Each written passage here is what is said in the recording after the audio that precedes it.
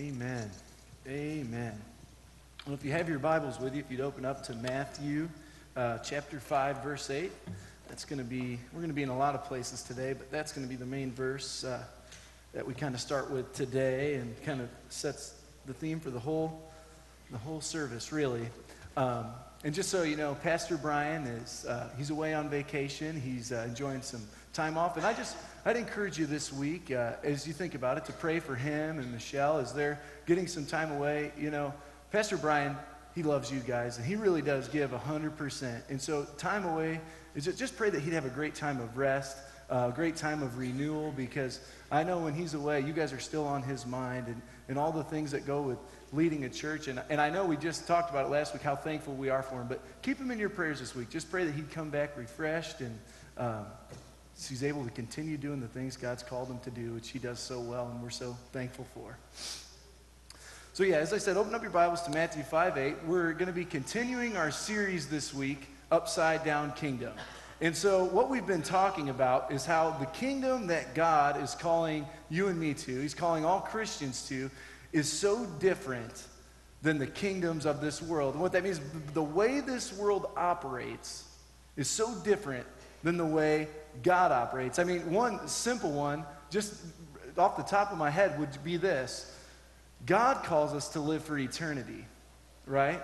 God's kingdom is forever. This right now is just a short time. This time we have on earth is so short, and we live it knowing that there is life beyond this that stretches on into eternity. So we make decisions now based upon knowing we're a part of an eternal kingdom that we wouldn't make otherwise if we were just living for temporary, if we were just living for the things of this world. But it goes beyond that, you know. And 2 weeks ago, Pastor Brian talked to us about how if we're going to live out the kingdom of God, and we're going to be the people he's called us to be, kind of the key to living that out is to be humble, is to be poor in spirit, and realizing we need God.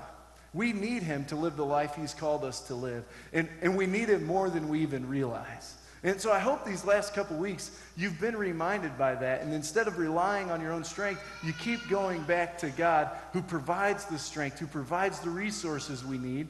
And then last week we talked about how true satisfaction, where does that come from? It only comes from him. And we live in a world where the way of this world is seeking satisfaction anywhere we can, and yet we never find it, whether it be pursuing a job, whether it be relationships, whatever it is we're trusting in to bring us that satisfaction and purpose in our lives. If it's not Jesus, it falls short.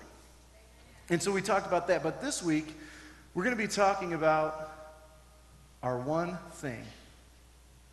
The one thing. And I love Christianity. I'll tell you why. Because it's so simple. There's some verses in Scripture that by themselves explain huge chunks of Scripture. Really, some books of the Bible almost are summed up into short statements. For instance, John 3:16. I think it's why we all have it memorized, right? For God so loved the world that he gave his only begotten Son, that whosoever believes in him shall not perish but have eternal life. I mean, that's like the gospel in a nutshell, right? Well, another one of these verses that sums up so much of the Scripture is Matthew 5:8. Matthew 5:8, and here's what it says. Blessed are the pure in heart, for they will see God. Just one sentence, but encapsulates so much of what Scripture tells us over and over again. And so what is this? It's so simple. We just have a promise from God. Simply stated, those who have a pure heart are blessed, and they will see God. All of Scripture, I'm telling you, Old Testament, New Testament, they echo this same point. From when Moses was leading the Israelites, and he said, listen, you guys are following the forms, but it's your heart that needs changed. I mean, all the way through to when Jesus came and to when the apostles went out, it always comes back to the heart. Here's just one of numerous examples. Psalm 24, verses 3 and 4 in the New Living Translation says it like this. Who may climb the mountain of the Lord? Who can stand in his holy place? Only those whose hands and hearts are pure. So here we go. It's simple. If you want to see God, if you want to stand in his presence, and he's talking about, remember, in this series we've been talking about, it's not just in eternity, but it's now. When we pray for God's kingdom to come, we're praying that God's will would be done, his kingdom would come now on earth as it is in heaven. Now we know it's going to be so much greater there, but God actually wants to bring his kingdom to life through us. So when he says we're going to see God, it doesn't just mean in eternity, but it means now. I mean, we're going to see God at work in our lives, in the lives of those around us. We're going to see him where we didn't see him before because he's at work right now. So here it is. If you want to stand in his presence, if you want to see God work, a pure heart is necessary. You got to have a pure heart. But I think there can be a lot of confusion about what a pure heart is. What does it mean to have a pure heart? You know, I know working with teens, the very first thing we think of when we hear purity, right? Whenever you hear purity, I mean, they've got the rings. We think about saving yourself for marriage. That's what teens think about when they hear the word purity. But what do you think about? Because really there's kind of two sides to this, and most people fall on one side or the other.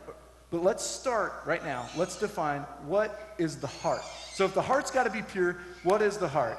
Well, it's not your beating heart in your chest right now. When the scripture talks about your heart, it's talking about the center of you, who you are, that controls everything you do. Your heart directs your life. Okay? It's spiritual. It's not your physical heart, but it's the center of your will from which all other decisions you make come from. A couple of passages talk about this. Later on in Matthew, it says this: your mouth speaks what your heart is full of. Okay? It says, out of the abundance of the heart, the mouth speaks. So the things I'm saying, they have a source. They don't just come out, but they come from within. They come from my heart. So if I'm constantly being thankful, if I'm constantly have words that just praise God, if I constantly have words that encourage others, guess what? That's all flowing from my heart. It's just because of where my heart is. But you know what? If I'm constantly being negative, that has a source too, right? If I almost find enjoyment sometimes in talking bad about others when they're not paying attention or maybe there's just a few people I like to bring down, maybe when they're not around or maybe when they are around, that has a source too. See, what we say isn't just what we say, it's an overflow of what's in our heart. And now I know we've all, maybe stubbed our toe and maybe said something we shouldn't have said, okay? And, I think there's some room in there, but the reality is what you're saying on a regular basis, your conversations reflect in a large way your heart because your heart's overflowing. But it goes beyond this, okay? Proverbs 4:23 says this: above all else, guard your heart. Now, we don't have time to get into all that this verse means because you got to remember this is Solomon writing this, who's supposed to be the wisest man who ever lived other than Jesus. And he says, above everything else, guard your heart. There's another sermon in there. You'll have to work it out yourself. I don't have time. Okay? Guard your heart, for everything you do flows from it. Everything you are doing flows from your heart. Everything I am doing flows from my heart. The life you are living is really just a symptom of your heart condition. Have you thought about that? The life you're living is just a symptom of your heart condition. Your attitude, whether positive or negative, symptom of your heart.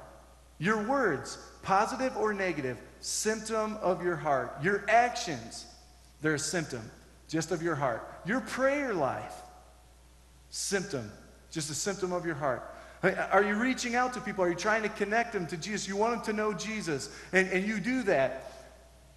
Symptom of your heart. All these things are symptoms of our heart. Now, one of the confusing things we have is at times you'll hear people say, and I've said this before, and I'm sure you have too, or you've heard it.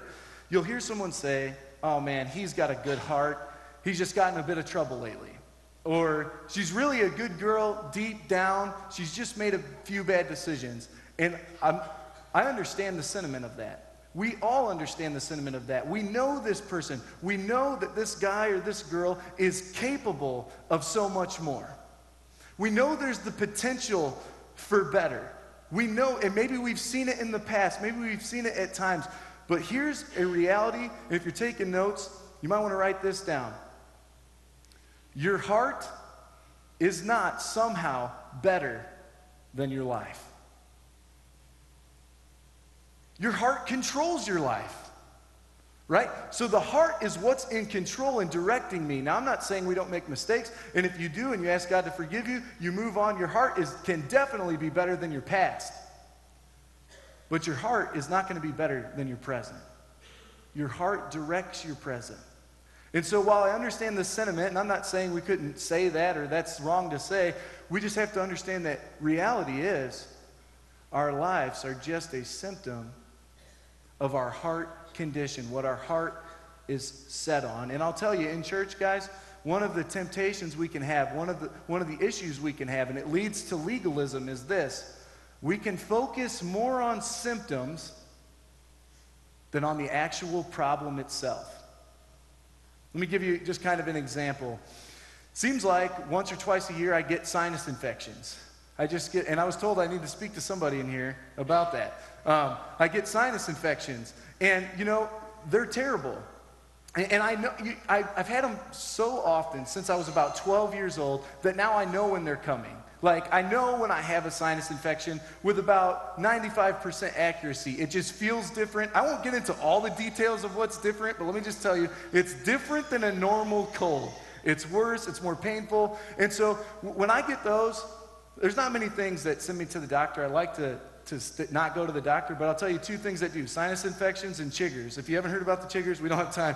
But let me tell you, there's two things that get me to the doctor: sinus infections and chiggers, because they're bad.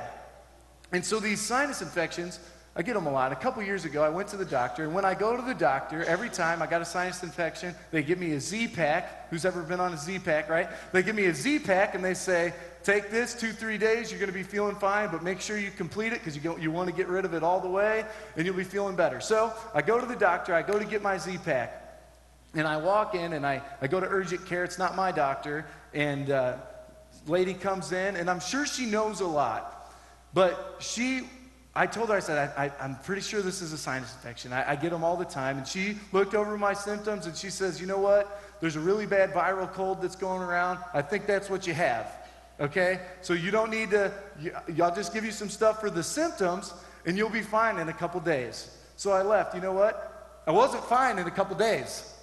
It kept getting worse. And so I went back in, and she said, I think you might have a sinus infection.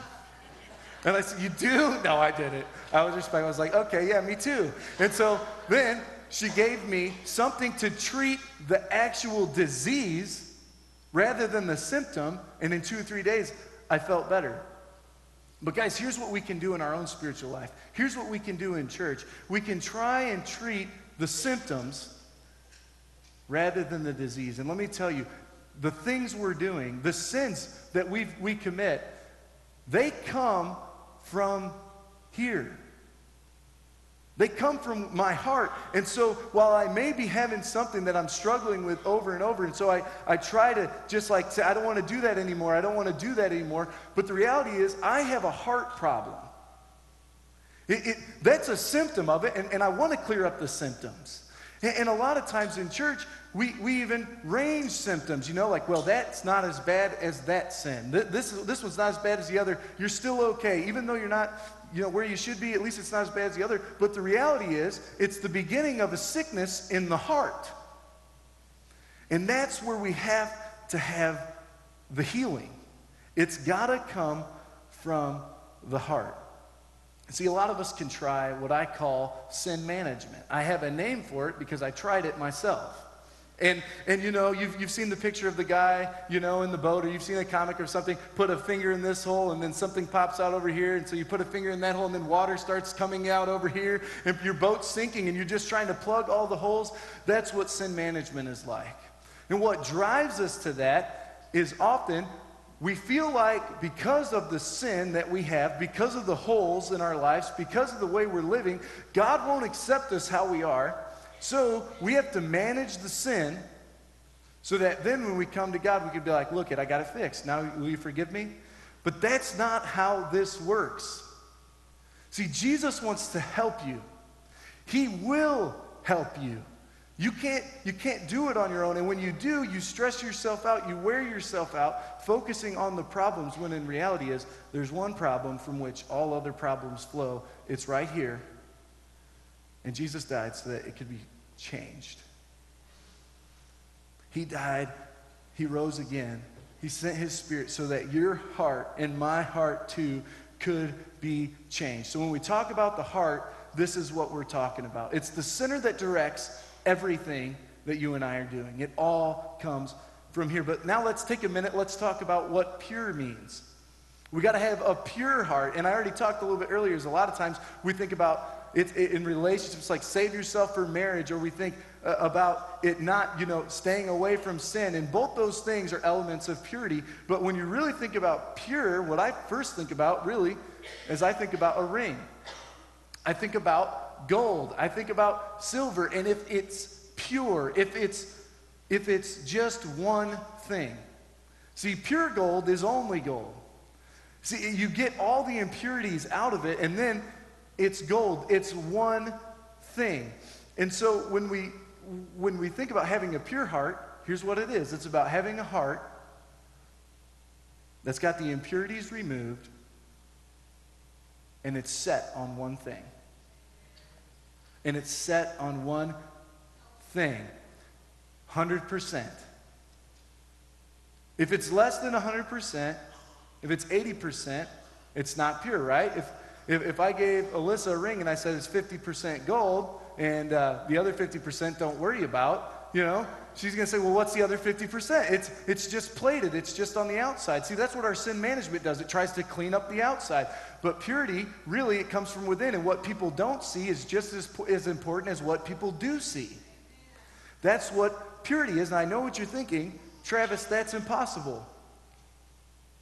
Some of you are thinking, Travis, that's impossible to have 100% for God. To have a pure heart that's for God 100%.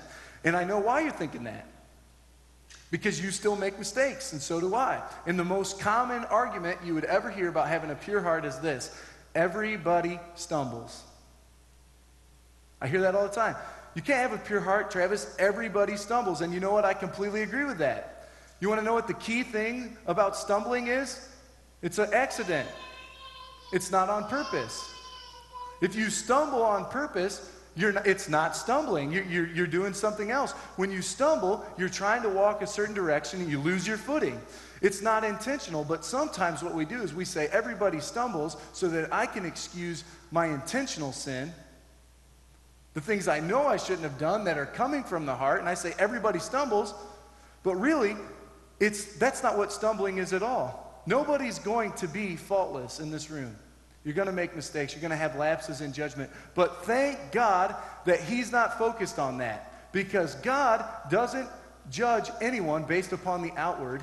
He looks at the heart. And what's in the heart? It's all about motive. It's all about intent. So a man who's walking a direction, a woman who's walking a direction and stumbles, but they're trying to go the right direction, God says, I know you were going the right way. You lost your footing. Let's keep going. It's totally different than someone who intentionally says, I'm going to go my own direction for a while. Right? Do we see the difference? It's so different because it's all about the heart. And 1 Samuel 16:7 says this: the Lord does not look at the things people look at. People look at outward appearance, but the Lord looks at the heart. When you have messed up, when you have made mistakes, God knows where your heart was. I don't. I can't see that.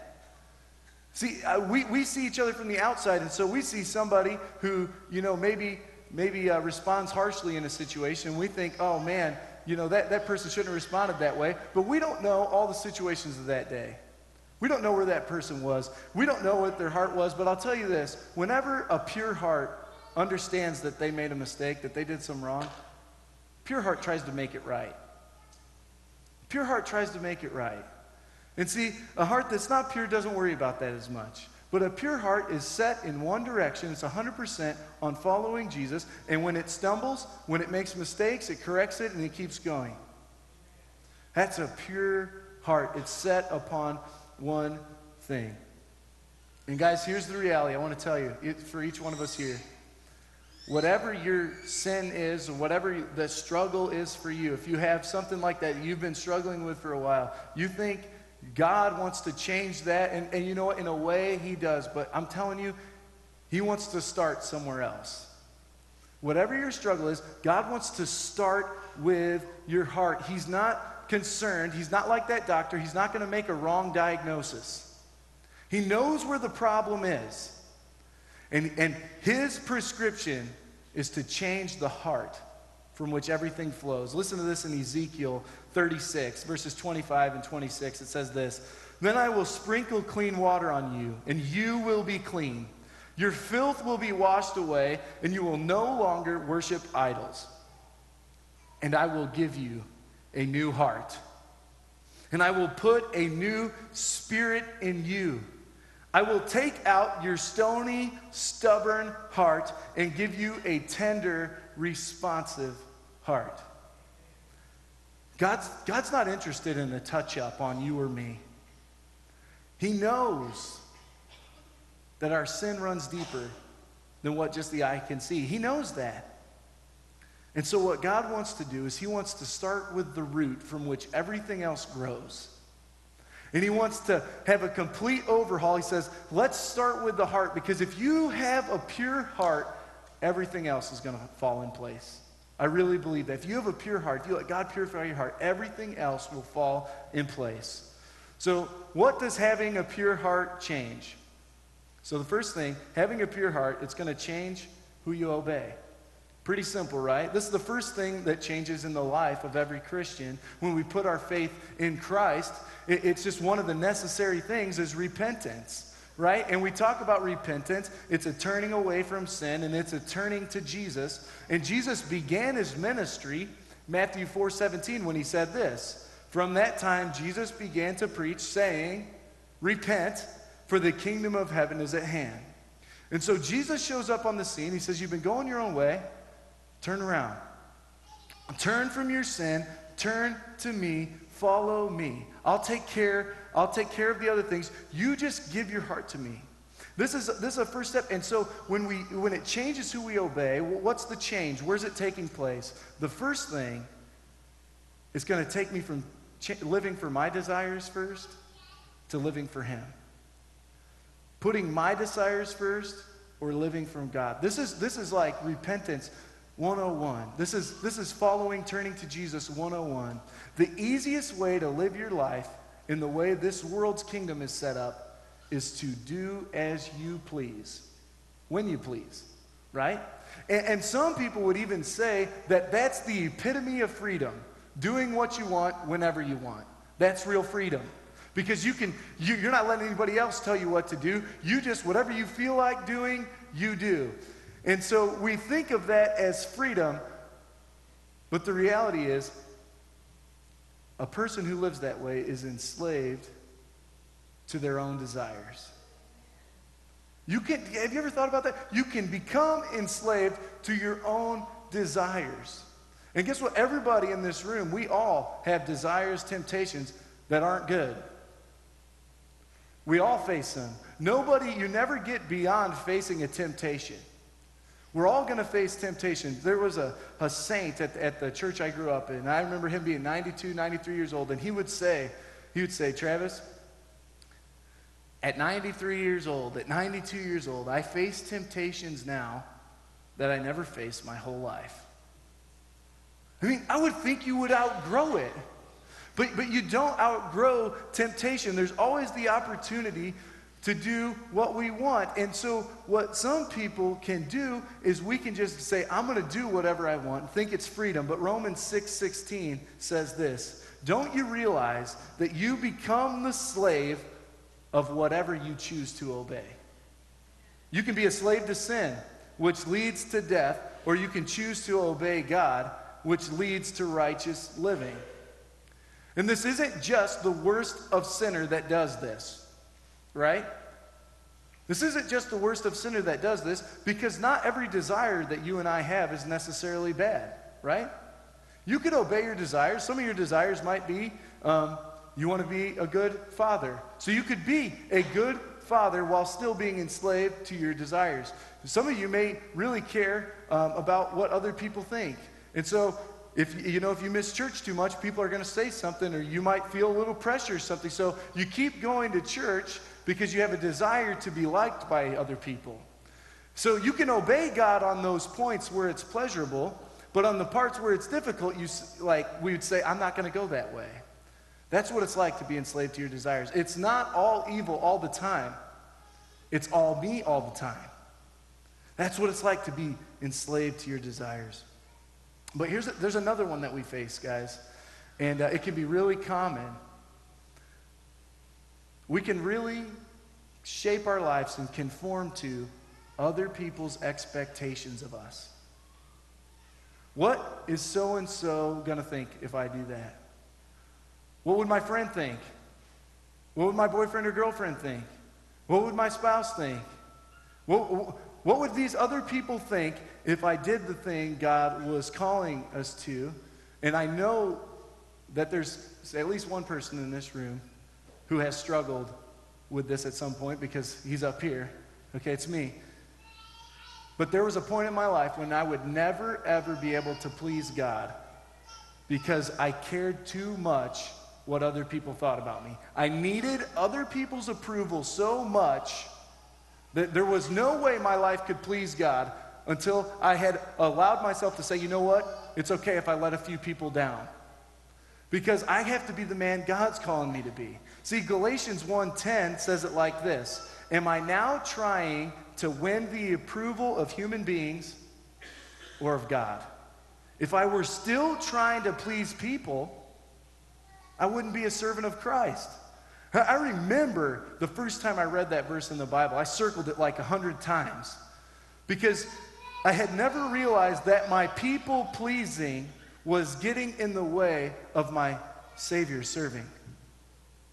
I never realized that my desire and drive to make you happy, to make other people happy, could get in the way. And you know what? I could put that over what God wanted for my life. But I did. And it got in the way, and I began to obey what other people wanted me to do and who they wanted me to be, instead of just being who God wants me to be. So we have to turn from our own desires.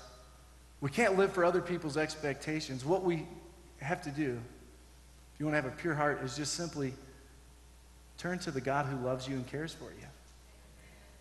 And what blows my mind more than anything about my life, when I look back, because I believed God loved me and I believed that God knew everything. I just believed that he knew what was going to happen. He knew what was best for me. What blows my mind is the person who loves me the most and knows me the most was the person that took me the longest time to trust. He knows your future. He knows your present. He knows your temptations. And the only reason he brings conviction is because he knows it's not what's best for your life. And he knows it's not what's best for your eternity. He loves you. And what blows my mind is, why did it take me so long? Why did I waste years of my life not trusting the person who knows the most and loves me the most? Think about it, parents. You ask your kids to obey. Why? Because you love them. And you don't know everything. We don't know everything like God. But you know some things your kids are going to face before they face them. You've been there. You've grown up. You see where some decisions are going, and so you put restrictions on them. You either say, don't do this, or you say, hey, you need to start doing this. This is going to be best for you. And you hope, you pray that your kid will trust you because you know more than they do, and you want what's best for their life. Who's a more loving father than God? Who's more knowledgeable than God? Who knows more about you than God? And see, this is the trust factor.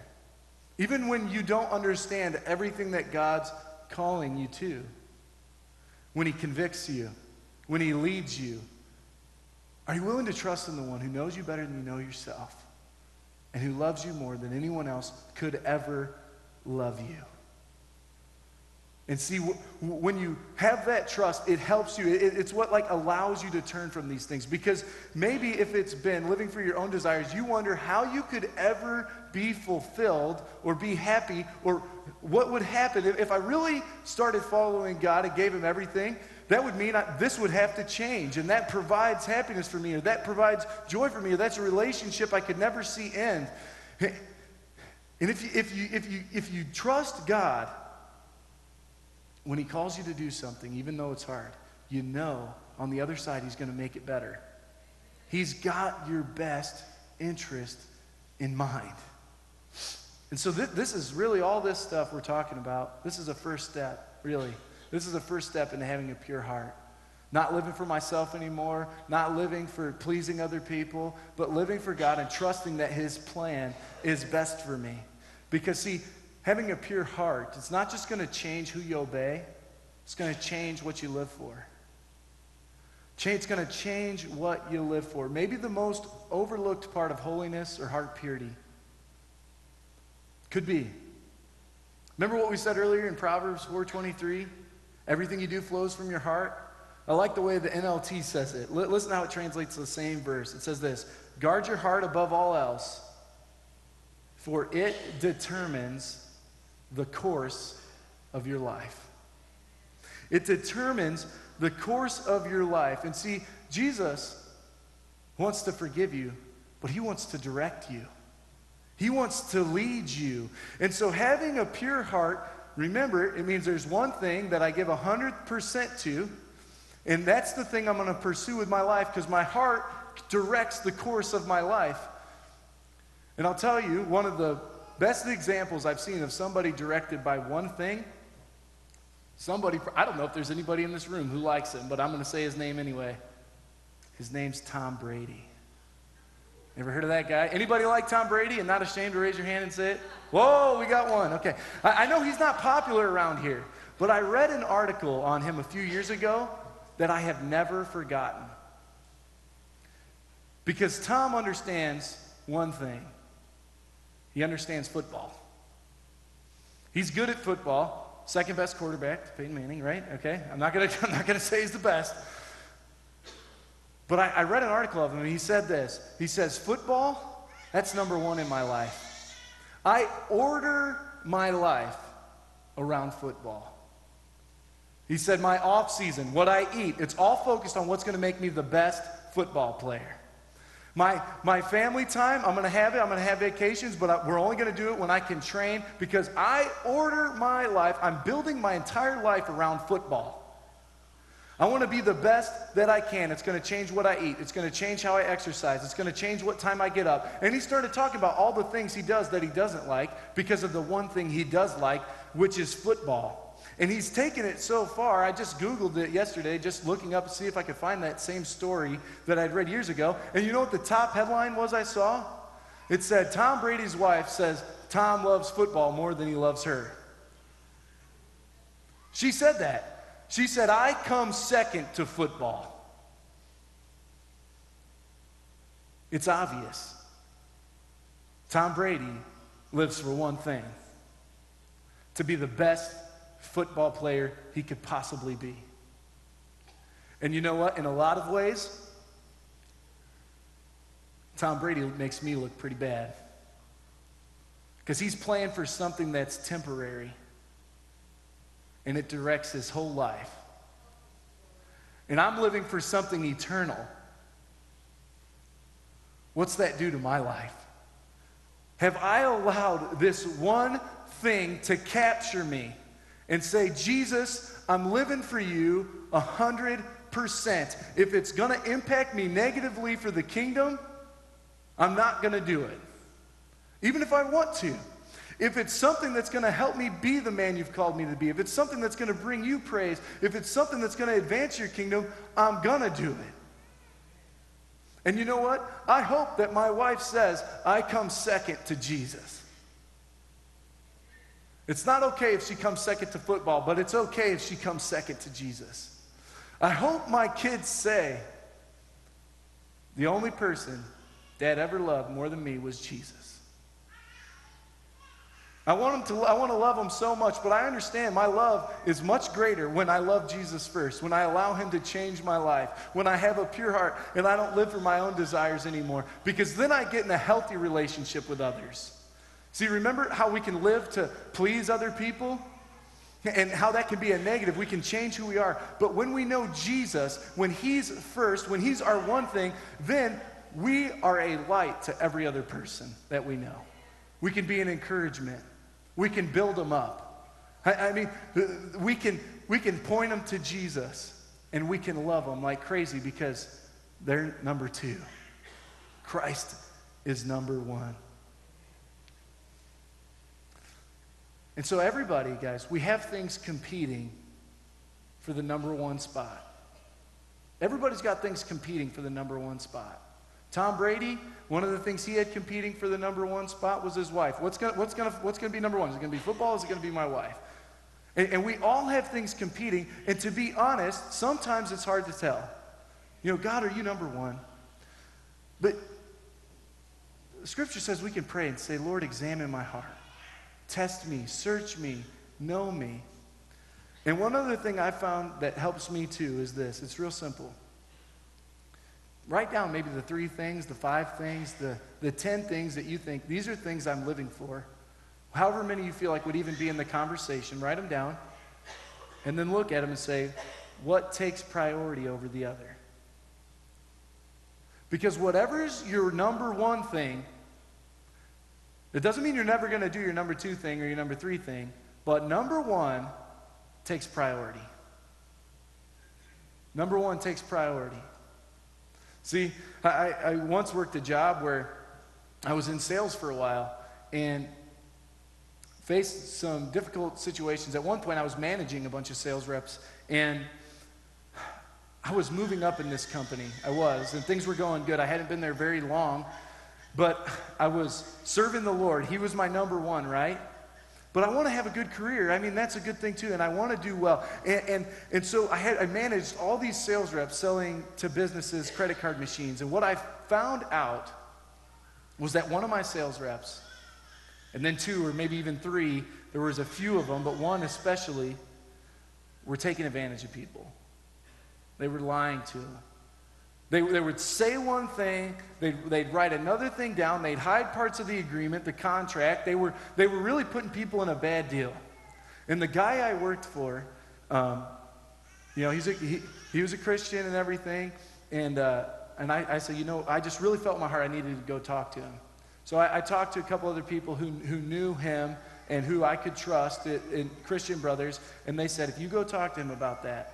Well, I remember one person specifically saying this. They said, if you go talk to him about that, that's the end of your job. Here I am. What am I going to do? He says, if you talk to him about that, it's the end of your job. So here I have. See, this is the situations I'm talking about. What's going to take priority? I can either just pretend I don't know what's going on, but I do know. And no one else would know, but God knows my heart. So I can pretend like I don't know what's going on. No one at church would know. No one at home would know. I could keep it covered up. Or I could go to my boss and do what my friend says will end my job. Man, I prayed about it. I had a group of guys and we all prayed. And I ended up going to my boss. And I went in there and I sat in there for 45 minutes with him. It was after work one day and I said, this is what's going on, this, that, and the other. I told him the whole story. And he looked at me and it was one of those things where I could tell I was being written off as I said it. Like, he's kind of saying, yeah, well, let me see what I can find out. I'll see what I can do. And and then he had a phone call. We didn't really get to finish our conversation. It had been 45 minutes. And I left, and I said, I'm going to give it a week. If I don't see anything, if nothing changes, I'm putting in my 2 weeks. I'm out of here. I mean, I was done. I come to work on Monday morning. I walk in. My boss has a meeting scheduled for the whole team at 11 a.m., and he says, hey, I hear there's some things going on. If you hear one thing that a sales rep is doing that is shady, I want it on my desk. I want a memo. We're sending out one warning. Anybody who's doing it, second warning, they're gone. We're changing how we're dealing with this. And God spoke to me right there in that moment. He says, I just knew it as clear as day. He said, Travis, this wasn't even about you. This was about him. Because this man was a Christian too, and he'd been letting it slide under the rug. And so God challenged him when he challenged me, but none of it would have happened if I didn't have a pure heart. And let me tell you, everything changed after that. Sales reps were let go. People cleaned up their acts. Things changed in that place, and I had nothing to do with it. All I had to do was have a pure heart and be obedient and keep my one thing. But you can't do this on your own, guys. And I know the realities of life. And I know there's people here today who want to serve God, who want to have a pure heart, but maybe there's one thing or two things that you've been struggling with over and over and over, and you just can't seem to get past. I know about it. I've struggled with that myself. And that's when I got into the whole sin management phase I talked about earlier, and where I would just try to plug the holes in the boat so that I wouldn't be sinking. But let me tell you, it doesn't work. And for some of you in this room who've been trying to plug the holes, you could testify right now, it's not working. Because we can't just change ourselves. But there is a way. There is a way. See, the things that you feel are unchangeable in your life, there's one person who can change them. The sin that's been a perpetual struggle for a month, 2 months, 6 months, 2 years, there's one person who can change it. It's Jesus. He can change you. He can change the unchangeable in you. Think about this. He says, I will give you a new heart. He's not going to give you a new heart with all the same old problems in it. He promises to cleanse us. He promises to purify us. And some of us have been struggling with one thing, whatever it may be, for a long time. And so we hear a message like this and we say, yeah, but that's not for me because I've struggled in this area for so long. I just want to share a passage as we close from 1 John 1:9. It's familiar to us, but it's a promise from Scripture. For each one of us here, it's for you. Here's what it says. If we confess our sins, he is faithful and just and will forgive us our sins and purify us from all unrighteousness. What's your job? You want a pure heart? If you're here today and you want a pure heart, what's your job? Confess. Just confess. You don't have to do anything spectacular. You just come up and you say, God, you know I'm struggling with this. You know I haven't been giving you 100%.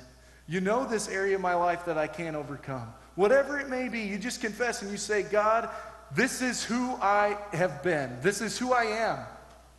I need your help. You confess and you trust. That's your job. You confess and you trust him. You admit it all, leave it to God, and you trust what he says. Because here's God's part. Second half of this verse, it says that he will forgive us our sins and he'll purify us from all unrighteousness. You don't have to do the cleansing work. Jesus does it. You don't have to earn his forgiveness. He paid the price.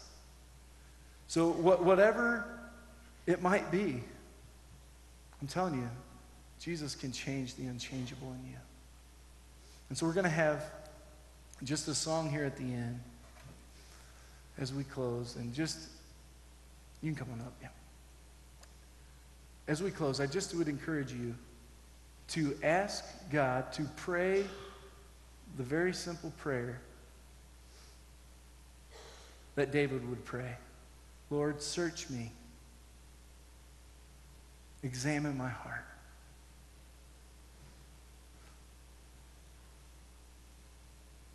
And you could pray another prayer David prayed. God, create in me a clean heart. He'll do it. His promises are true. And so this morning, as we close and as we sing a song, if you'd like to come, don't worry about what anyone else thinks. Don't worry about any of that. Coming forward isn't saying that you've been doing something terrible and everyone's going to judge you. No way. I had to go this week. I had to be like David, who would continually pray this prayer, Lord, examine my heart. Because things can creep in there without me even knowing it. I had to pray this prayer this week and say, God, give me a pure heart. Don't let anything come in the way between me and you. So don't be ashamed. Don't let anything like that hold you back. If you sense the Lord speaking to you this morning about anything, won't you come forward? We're going to pray. Altars are open. We're going to sing a song. This is your time just to meet with the Lord and trust him to do what only he can do in your life. Let's pray. Father, we're so thankful, God, that though we have fallen and fallen again, your promise is still true today. Lord, if anyone in this room, whatever it may be that they're struggling with, Lord, if they would just open their heart to you, confess, God, you would bring full cleansing. And so, Lord, I pray that you would give each of us the courage and the boldness, God, to step forward and come if you're speaking to our heart today. We love you in Jesus' name.